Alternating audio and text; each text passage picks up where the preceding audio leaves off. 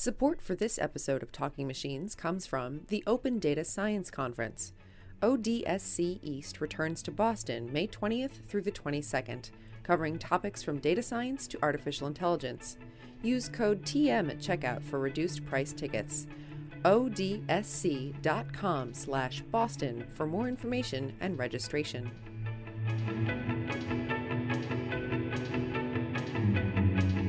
You are listening to Talking Machines. I'm Katherine Gorman. And I'm Ryan Adams. Today's episode is a little different than the episodes we usually bring you. Ryan and I just returned from a small conference that was organized in part by Neil Lawrence of the University of Sheffield. And while we were there, Neil and Ryan and I had a chance to sit down and talk about some of the more philosophical issues in and around artificial intelligence and machine learning. We felt that this conversation really touched on some of the topics that we don't get a chance to look at a lot here on Talking Machines. So, in order to share more of it with you, today we are giving over our whole show to our conversation with Ryan Adams and Neil Lawrence of the University of Sheffield. We began by talking about the importance of narrative and how important it is in human interactions. I think it's really, you're making me think about all this narrative stuff, and this thing about stories is, it's another, slightly unrelated to what we were just talking about, but this whole thing about AI that everyone's panicking about, like what will humans do in our AI futures when computers take over? Well, the AI computer will never have these background stories. The AI will never, it auto-generates a text, but it will never have alongside it that it was a single computer mom, working in a cafe. We were talking about this with single origin coffees at my local espresso shop. So I had this Colombian student visiting, and they're not doing very well on single origin coffees because they cooperated like in the 50s or something. Can you explain what a single origin coffee is? Single origin coffee is like from a single hacienda, like in Guatemala. So, but of course, if you're going to sell your single origin coffee to make your flat white, in the Bay Area, then it's not just that it has to be from Guatemala, and then it has to be a guy called Pedro who has a donkey who climbs the mountain every day, to get the coffee, because there's an entire story behind the coffee. I mean, half the people, you're filling it with a load of milk. You can't taste most of the coffee anyway, at the end of the day. But this story of Pedro sweating up the mountain is somehow part of people's experience. And that's what, it makes them feel connected. It makes people feel connected. And that's so important to us as humans to have a sort of connection, to have that feeling. To the extent that people market it. Marketing's about giving you that connection when it doesn't exist.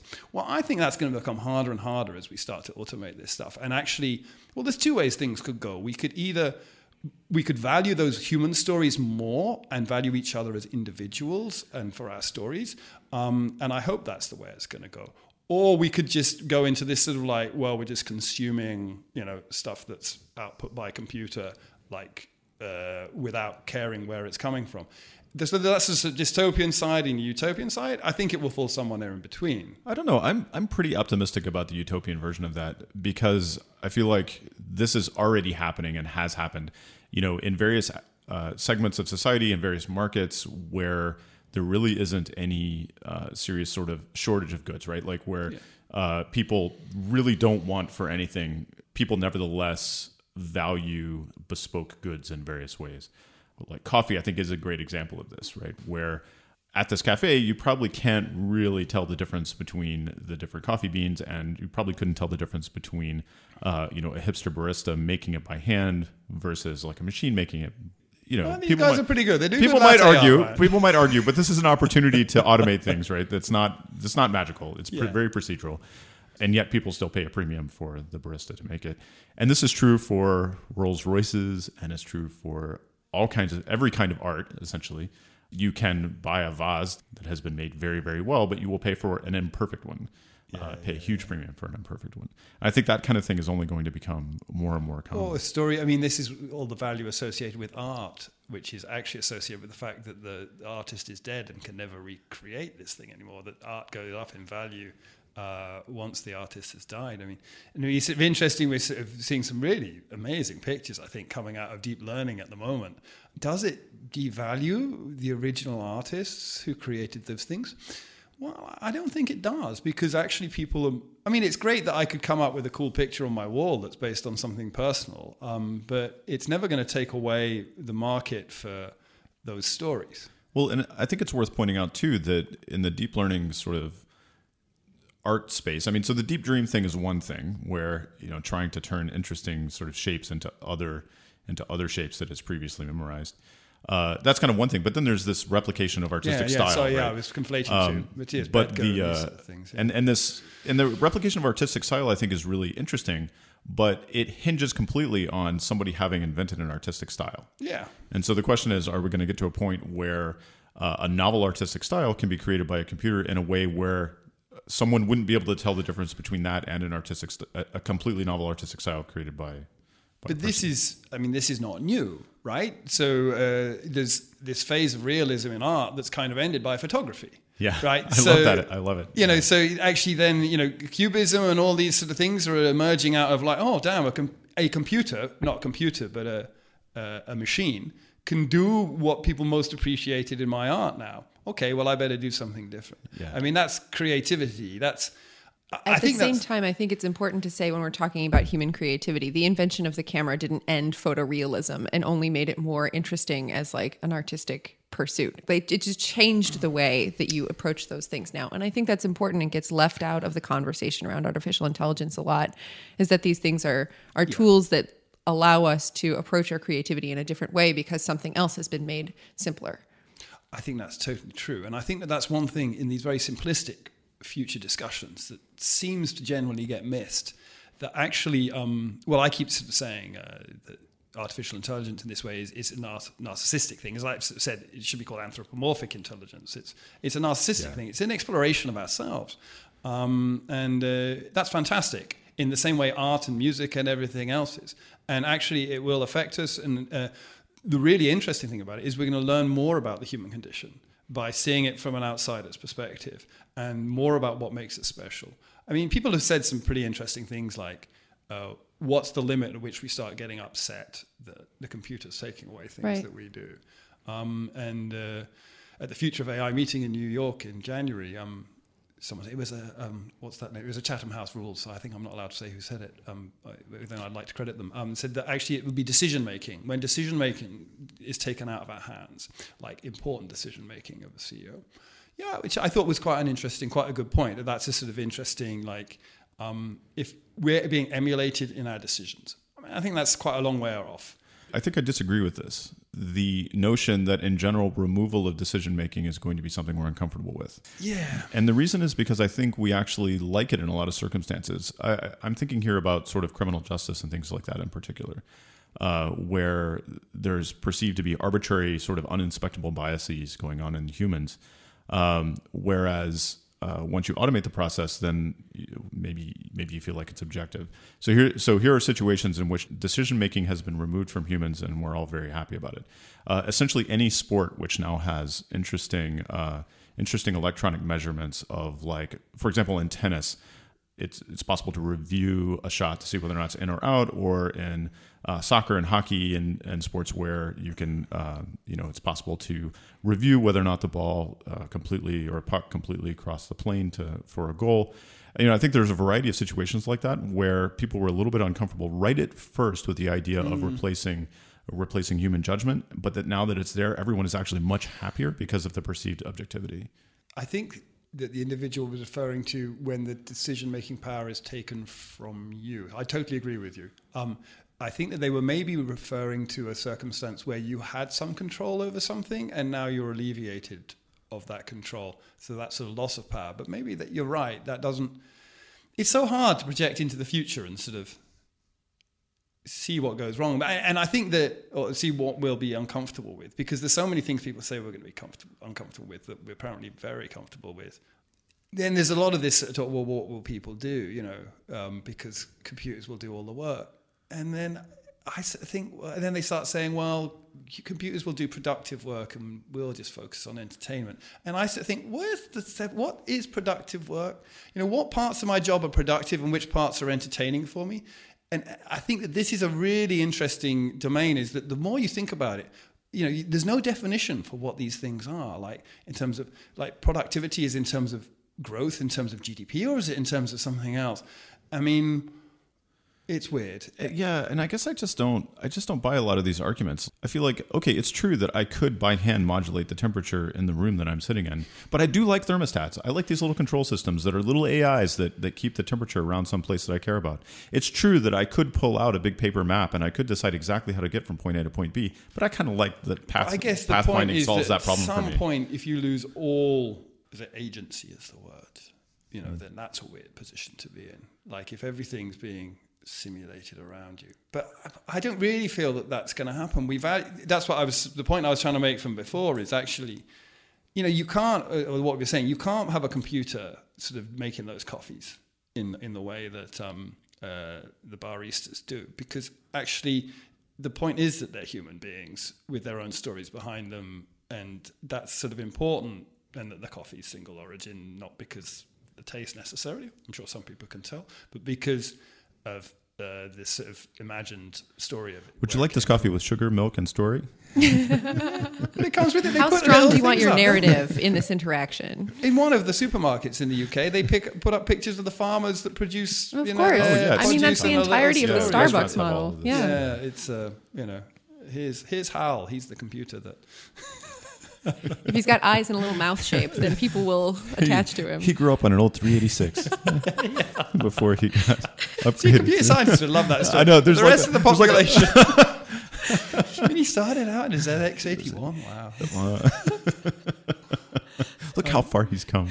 Yeah, so this need for narrative, something that I think of as this is what I call this locked-in intelligence we have. So as humans, we have a very low. I mean, look, we have to do a whole radio program here or podcast to try and describe what's going on. If we were computers, we would just go and transmit the whole sort of all papers. It would be done. Like all deep learning knowledge could basically be transmitted in an instant. The reason it's sort of interesting and hopefully entertaining is because actually we have to do all this work to sort of what would be good for the listeners. So that requires a sort of model of who's listening, what's in their minds already, what they would find informative, and try and take things that we're trying to communicate out. That process is across a very low bandwidth channel. I mean, it's words we can get maximum 60 bits per second, and that would be if we were sort of saying 1010 or something like that. So that compares to gigabit transmission rates for computers. So the amount, I think that really strikes at the human condition, the amount of modeling we have to do of each other, second guessing.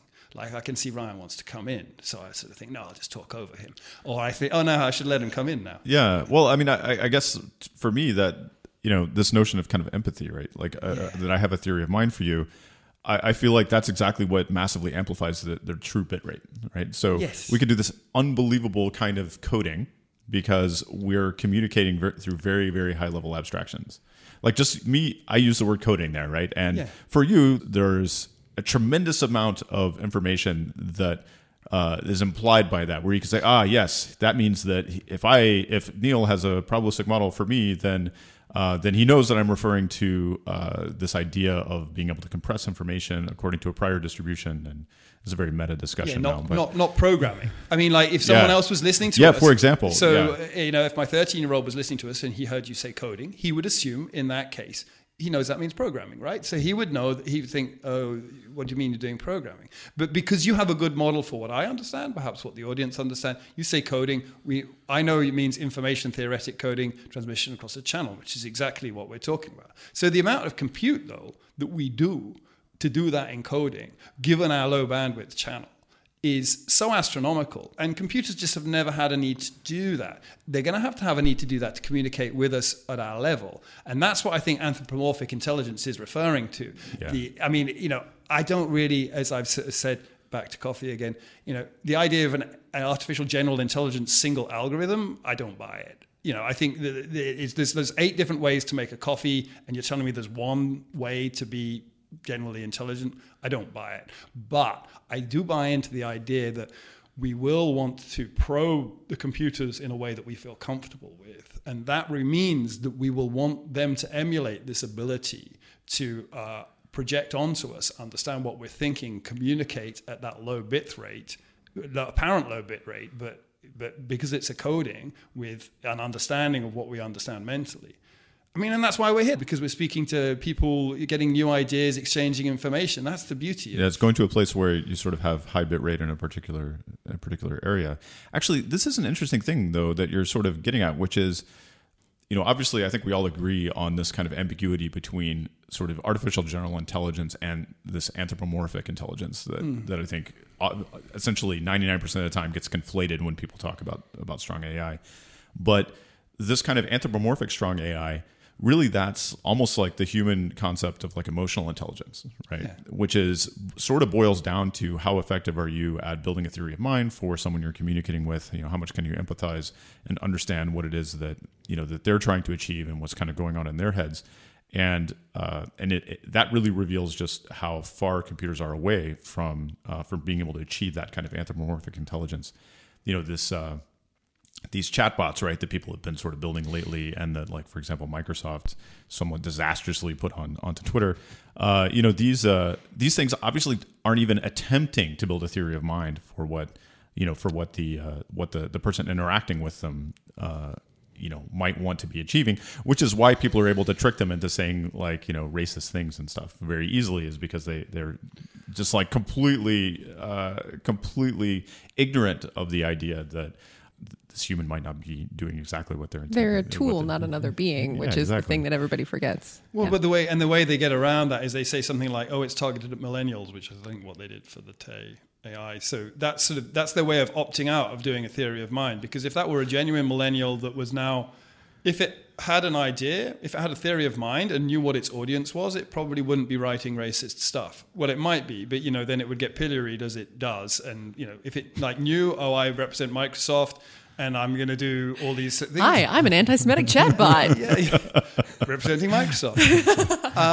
So that's clearly not going to be something. I mean, that's what we expect. That's emotional intelligence. That's what we would expect. Maybe not kids to be able to do, but any millennial that it was trying to emulate would be able to do it. And, unless they had some problems of their own, which is the sort of thing we try and deal with in society. I think this issue of getting that is so hard to imagine or to get. I mean, the only route we could see to it at the moment is acquiring so much data about people that we can kind of emulate how they behave. But that does not mean that when I meet a new person, so we can maybe emulate people in general, but people want to be treated personally. I mean, the people really don't like it when you make generalizations about. They want you to sort of respond to who they are. So you have to acquire that information very quickly. So you're either going to be in this spooky situation where you've given the computer so much data that it understands you anyway, or you're going to need algorithms that are capable of doing that very rapidly. And we're a long way away from that, right? I agree. Yeah. I mean, I think there's this kind of basic question about whether or not it's possible to sort of have enough data, observational data, to do this, I think. That is to say that a lot of the, as the three of us sit here, a lot of this kind of emotional intelligence and empathy boils down to the fact that we know we have all had very, very similar experiences across many different parts of our lives, right? And so various details of some experience of, I don't know, you guys going to university, or a first date, or like a variety of sort of like human experiences, I can interpolate very well like what those might have been for you, and what might have happened, and how you felt, and all of this kind of things, because I have experienced this myself. But it's not obvious that there's a kind of an amount of data that would easily replicate that. And you were making me think, as you were saying that, as humans, our tendency to reject experiences that aren't familiar to us. So I was just thinking about different cultures. When we become very used to a way of living in our own culture, our tendency to observe someone else's culture and decide that that's wrong, to not actually look at whether it's interesting or different, or it's just because of the different circumstances. So this is a sort of a characteristic of humans that presumably we don't want to emulate, but it is a characteristic of humans. So it's nice that we do all this empathy, but we also all do this sort of this groupthink where we start dismissing anything any other culture says if it's alien to us. Well, and this also, I think, is responsible for a lot of the kind of societal traps that we fall into. in which you see someone else who you sort of assume has a very similar experience, but maybe struggled against some structural challenges that our society put up. Like I think a lot of racism kind of comes down to this, where people actually have very different experiences based on their skin color and based on the sort of the environments in which they were raised, and yet they assume that the other one has all basically had the same set of experiences when the reality is very different. Well, that's an area where I think machine learning can do a lot to help. I mean, you've had Hannah Wallach on the show. And I think that the sort of work that she's doing, where you're trying to ensure fairness and transparency, there's one of these utopian, dystopian things going on again. So I read Laplace's philosophical essay on probabilities. He's working out uncertainty and odds and gambling. And it's this amazing sort of vision of the future about like how now we understand rational behavior, the whole world's going to be rational. Of course, what actually happens is corporations understand rational behavior and they exploit our lack of rationality. So that's like a big worry, isn't it? That like as we get a deeper understanding of these social complexities we're just talking about, that not even consciously, subconsciously, systems we design, automated systems, will just exploit our cognitive biases because they can make money that way. And the more you exploit, the more money you can make. So I think there is a need for a lot of reflection on that. I worry a lot about when we're giving up our personal data, that we're losing agency because we give away something of ourselves to the computer. And if it doesn't have this empathy, if it doesn't have this theory of mind about how it's dealing with that data, it just is trying to turn it into money. That's what all the drives are for, and that works quite well. But it's sort of a little bit of a dehumanization. This odd thing that in particular, where we're saying if it could acquire that much data, that maybe it can predict my behavior better than I can predict my behavior into the future. So I think there's a lot of interesting issues about how we retain control of our identity and our agency in this domain. And I think that's another thing about, as a community, we run headlong down to these methods, in particular methods that require us to pull all our data together in one place to make money out of them. We're actually causing problems. It used to be that, that's how databases work. They don't work like that anymore. You can distribute data however you like.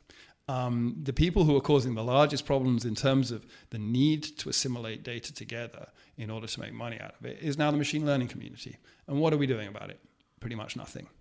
And that's another reason for these small-scale meetings where you sort of have these sort of discussions and think about the future and what things we need to do to solve the problems that occur before they occur. So I want to ask you a fairly pointed question after our... so this has been a fairly small conference, and the gender ratio is pretty amazing. You have an extraordinary amount of women here, given the actual ratio in the field. Was that intentional? Interesting. Yeah. Is it that great?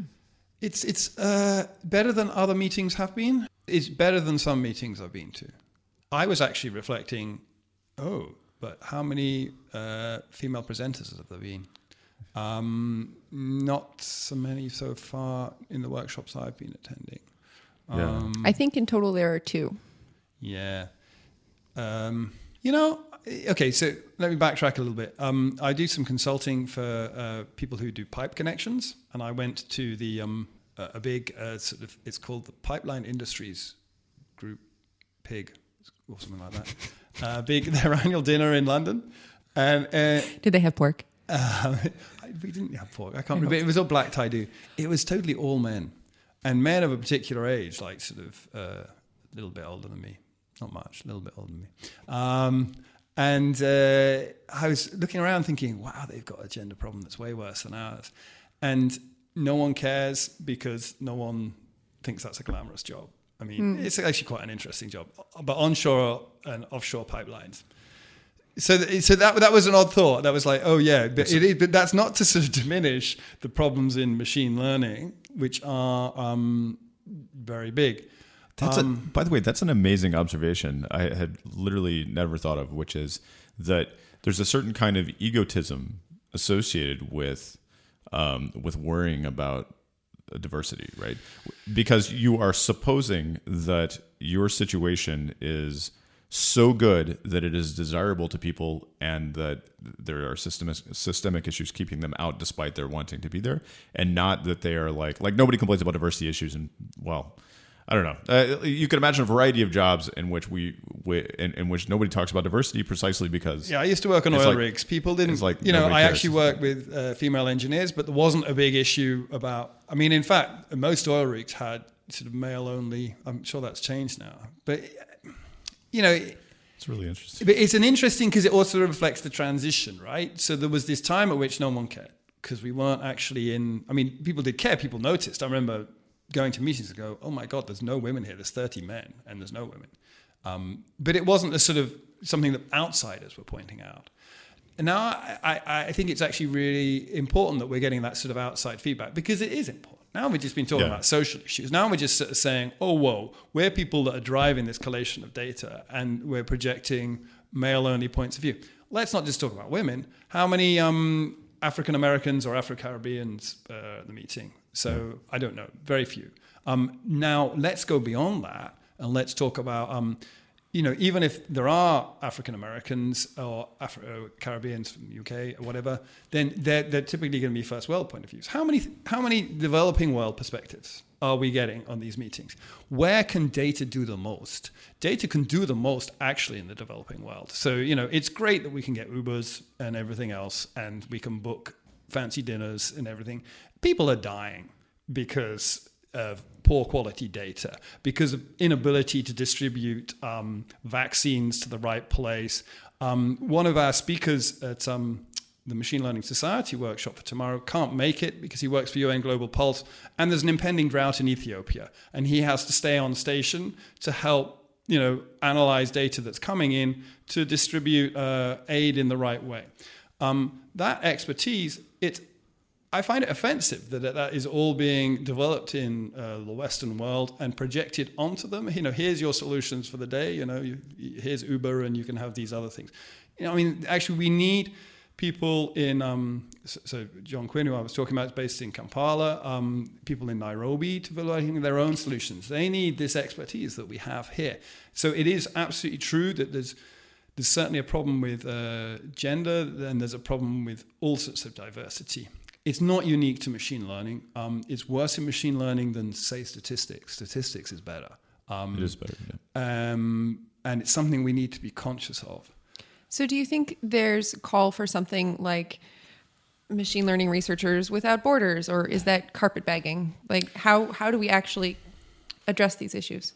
I think it's really interesting because there's this tendency. So one response is to sort of say, oh, now, we'll have some sort of charity or something. But those responses often turn into fairly condescending organizations. Kind of colonialism of a particular kind. Yeah. There's a sort of massive show up colonialism in terms of particularly religious organizations, who sort of project themselves onto different cultures in an effort to.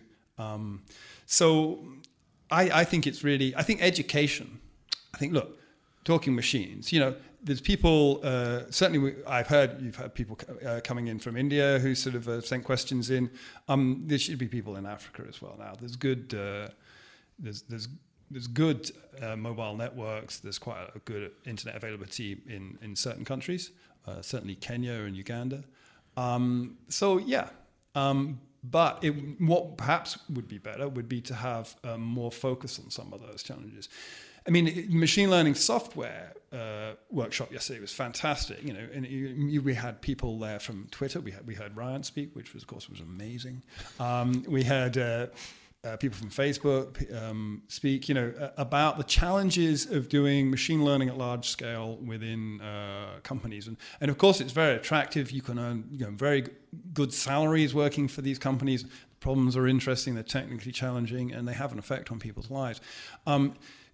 But at the same time, there's actually a whole cool set of challenges that there's not much money behind. I mean, you have things like the Gates Foundation funding projects in these areas, but that's a major question. How do you get interest in those sort of areas and do it in the right way? I mean, Facebook have had a lot of trouble in India with trying to roll out their internet there because there's suspicion of what is the company trying to do.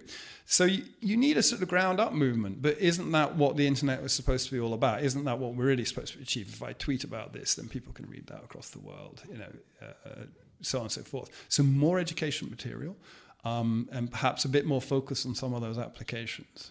Did you ever get involved with AIMS, this program that David and Neil Turok and no, but it's ongoing, and it's a very well-respected institute. In fact, this is the African Institute for Mathematical Sciences. Yeah, and there's, I think South Africa. I haven't really been, but I've got contact with a few people in South Africa. There's a lot of data science interest in South Africa, and I think that's going to drive. There's a big hub in Kenya. So there's something called the iHub there, and there's IBM Research Nairobi, and a few different groups in Nairobi. Nairobi's like driving the East African IT revolution, and then South Africa is a big driver of it for Southern Africa, and is seen as a big sort of, I think, leader for Africa overall.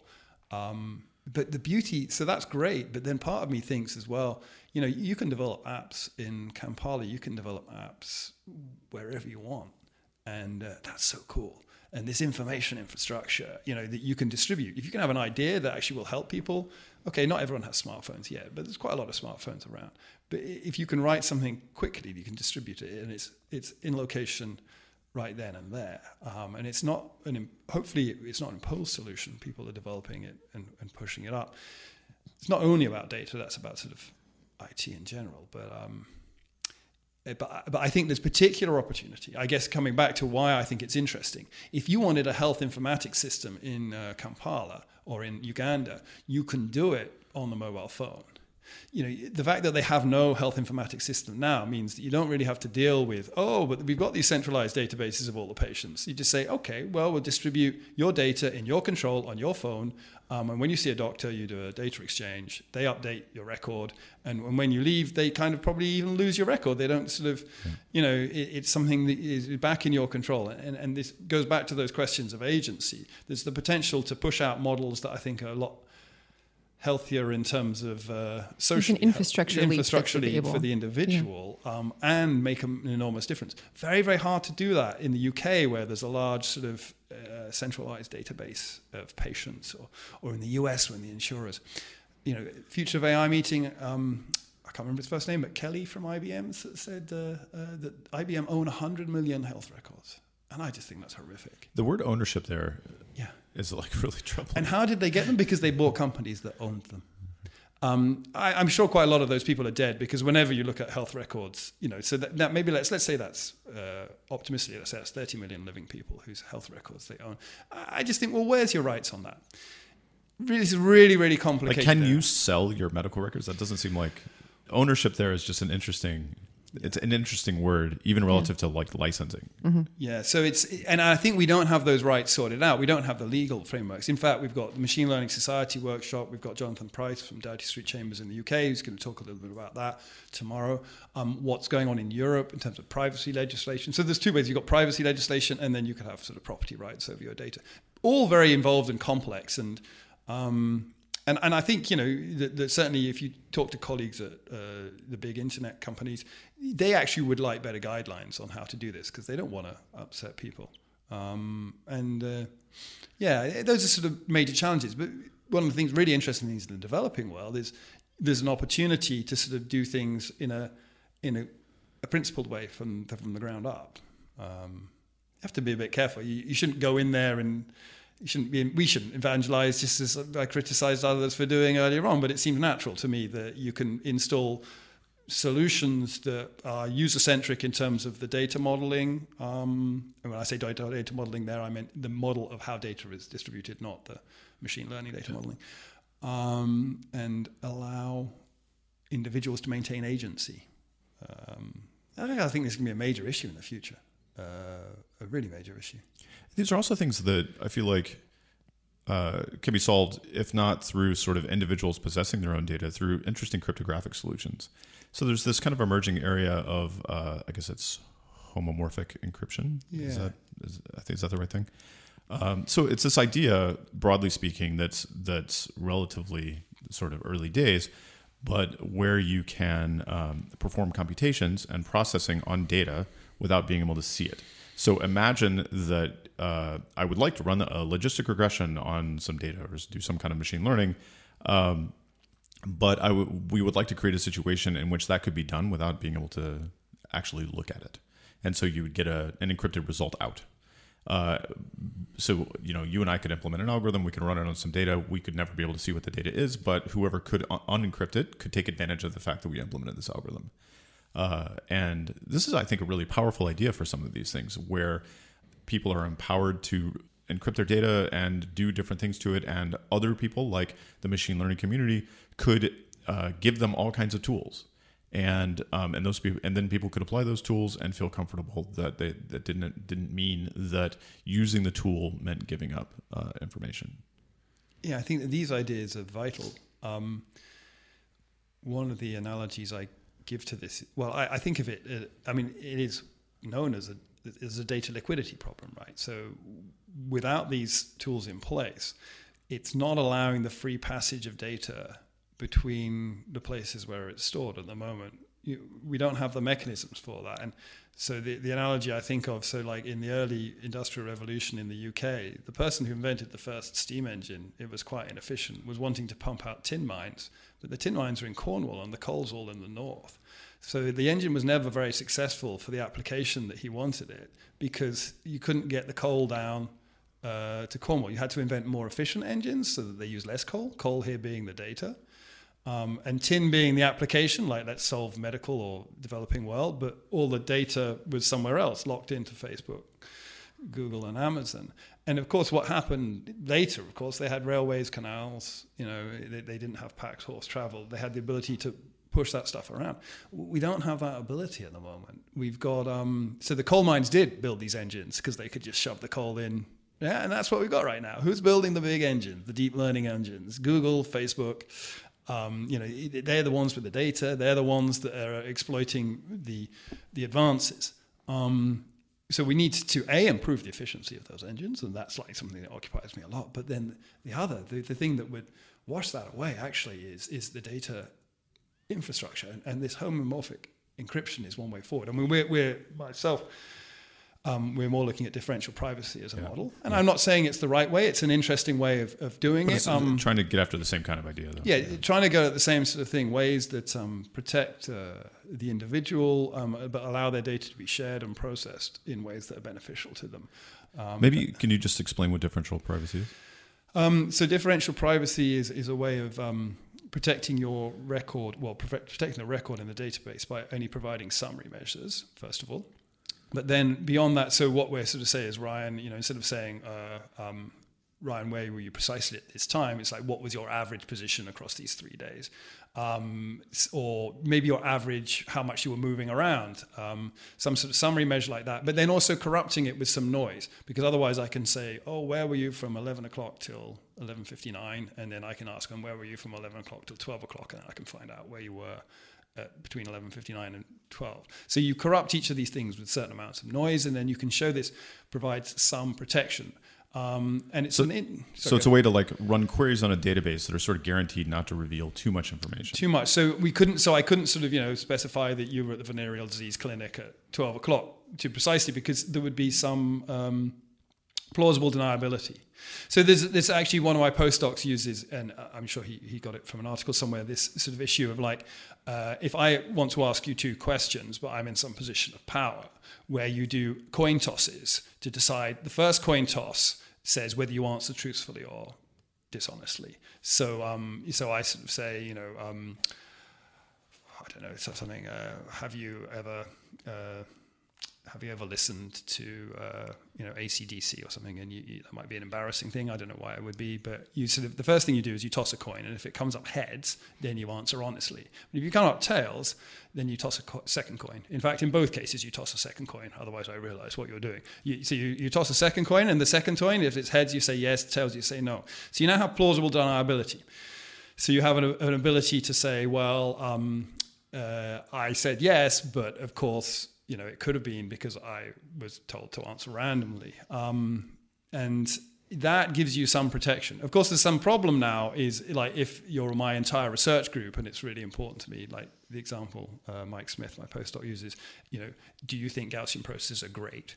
And then they all have to sort of say yes in theory, but then some of them say no. But of course, if it's the whole group, and then I can see the proportionally across the whole group that I'm seeing the statistics that the no's are only 25%, so that those are coming out at random, then that's another problem. So you don't have group privacy, but you have individual privacy. So there's some really interesting issues. What I really like about that area, I'm not sure if it's the most practical or the least practical framework. I mean, Cynthia Dwork is someone who's been pushing this a lot.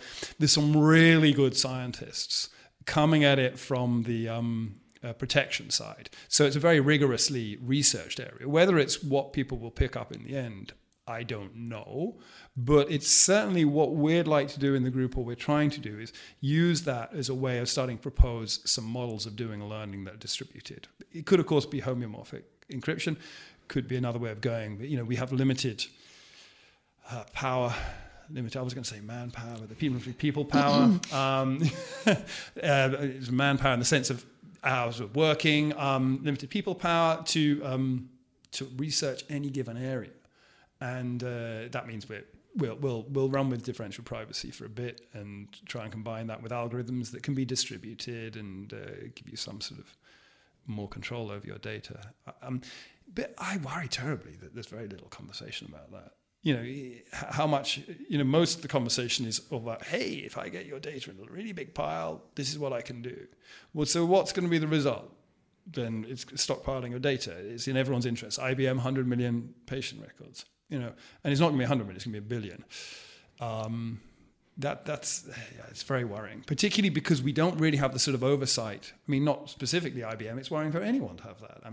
We don't even have the oversight to know that they are handling those records efficiently. That's what I worry. I mean, for example, IBM have this weird policy of IBM Watson is doing everything, like the Jeopardy game-playing computer solves all data science problems. Well, I don't believe it. So I believe they're actually doing real data science underneath that somewhere. And if they're not, then I'm really worried. So then I would like to know, what is their real data science they're doing on these 100 million records? Who are these people that are doing it? Because I would like to know that they're doing it in the best possible way, because there's a social responsibility here. The marketing makes it intentionally opaque. The marketing is appalling on that front. I mean, it really is extremely damaging. To just sort of say, and we're going to take this stuff and we're going to put it through Watson. It's just, maybe Watson has a role in medical informatics in terms of helping people understand disease, and that's great if that's the case. But the marketing is really damaging here. And I think that... isn't there a machine learning reduction where basically any learning problem reduces to Jeopardy? That would be great.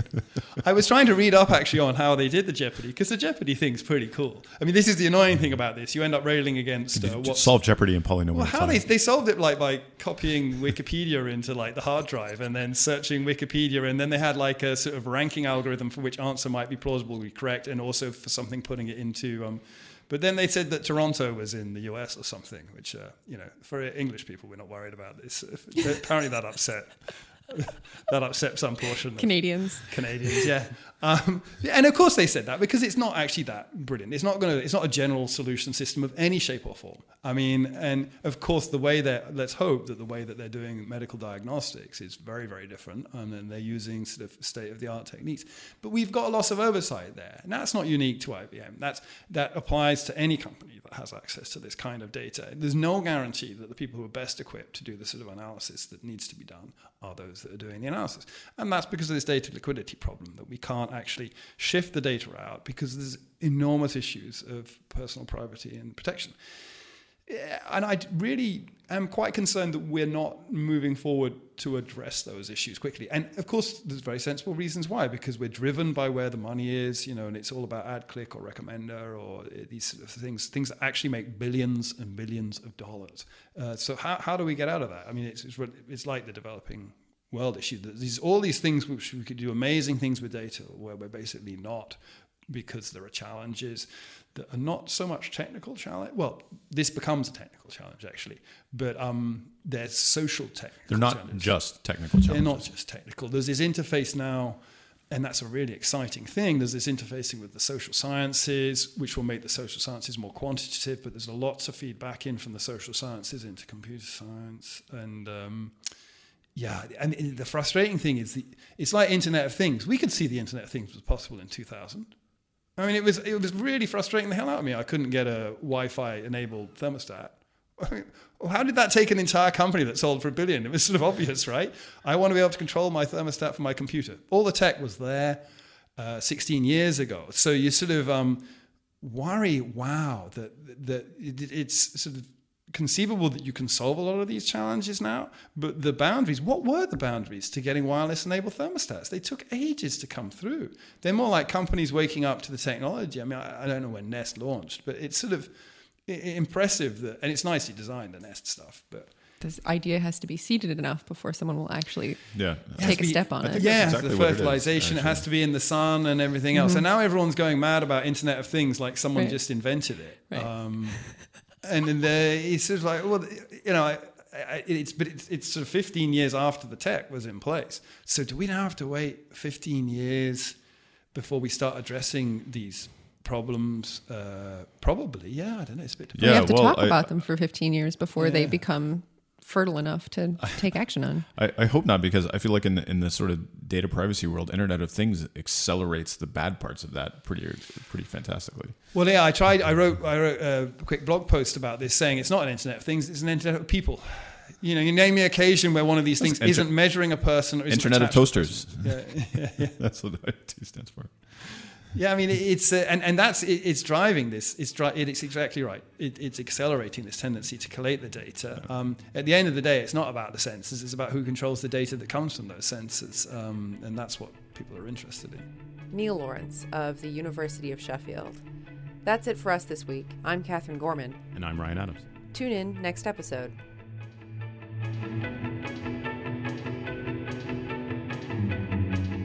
Support for this episode of Talking Machines comes from the Open Data Science Conference.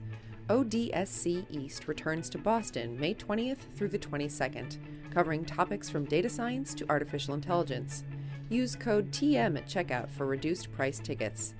odsc.com/Boston for more information and registration.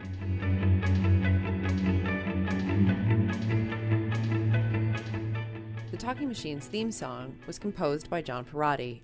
Our logo was created by Alex Wilchko and arranged by Mike Rohr. Got a question? Email us at thetalkingmachines@gmail.com or tweet us at TLKNGMCHNS.